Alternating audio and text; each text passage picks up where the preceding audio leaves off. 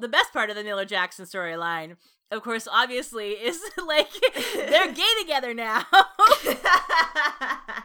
I am, like, ride or die for this ship. I don't care if it was 2 seconds of eye contact in the rover and then one, like, hand on shoulder. I'm just like, I'm shipping it. I am ready to be here for queer Jackson. Like, anytime we get the tiniest little speck of Jackson backstory or Jackson, like, character fleshing out, I'm here for it. And then seeing him, like, flirting in the rover with Miller, I was like, yes! I was so happy.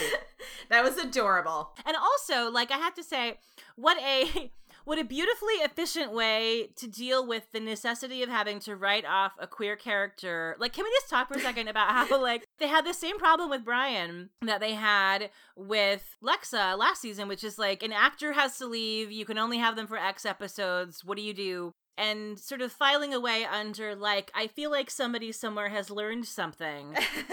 Having Miller and Brian break up for totally comprehensible and beautifully illustrated reasons, like a real breakup. We have this whole, you know, party in Arcadia with all of these sort of, like, extras, which were assumed, like, Brian's probably there. So there's, like, an explanation for if he never turns up again. We're probably going to know why. He's probably hanging out in the hangar with Riley or whatever. Right. You know, so, like, they wrote off the actor with having to, like, kill another gay character.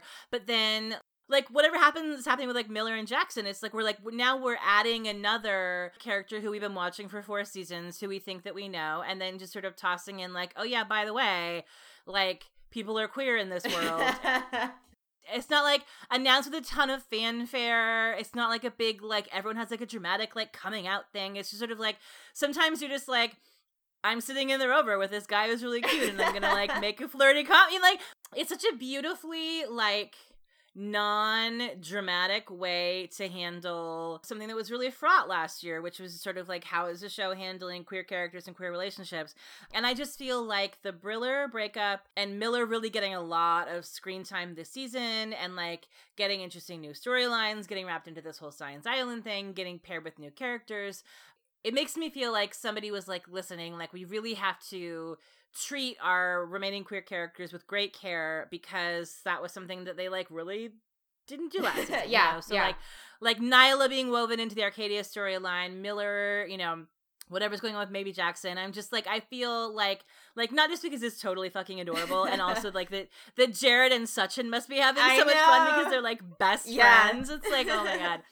As a result of that, I'm sort of back headcanoning a whole story about Jackson has had a massive crush on Miller since, like, season 2, or not season 2, I guess, like, season 3, since he got out of Mount Weather. You know, he shows up and he's sort of, like, flirting with him, but he's got this boyfriend somewhere, and then the boyfriend comes back, and he's like, oh man, he's kind of, like, trying to bury it down deep inside, and then he finds out when they're on Becca's island that they've broken up, and he's like, when's my moment to make a move? When's my moment to make a move? And also, and then he's like, well, we're 5 days from dying, so, like, what have I got to lose, you know? But also, in retrospect, and obviously this is 100% headcanon, but if you headcanon backwards, that Jackson has been carrying a torch for Miller since the end of season 2, then the scene from earlier this season where Jackson gets shot, yes, and Miller's, like, saving his life is retrospectively, like, super romantic. I know. I could not stop thinking about that. I was like, oh my God, they're trapped in the cave with, like, Jackson's trying to, like, help Miller, like, save his life, and he got shot. And I was like, oh my God, I'm retroactively, I'm so emotional. I know, like, I really want to go back. I have to go back and rewatch that scene. It's like, wait, did Jackson, like, throw himself in front of a bullet for Miller because he's secretly in love with him? Miller? Yes. I want to believe that's true, because that'd be amazing. I want to believe. Yes, I need to go back and rewatch that scene and just, like, really, really, really gay it up. Yeah. Yes. Like, I want to go back and rewatch every single scene that Jackson and Miller have ever been in, and just, like, mentally insert gay subtext. Yes. Yes. Who can make us a super cut of this? Yes, like, please. Come through, fandom. We need a Miller-Jackson supercut. We're set to some, like, really romantic song. Right, yeah. With, like, slow-mo eye contact. Yes. Oh my God, I'm so here for it. Yes. Excellent.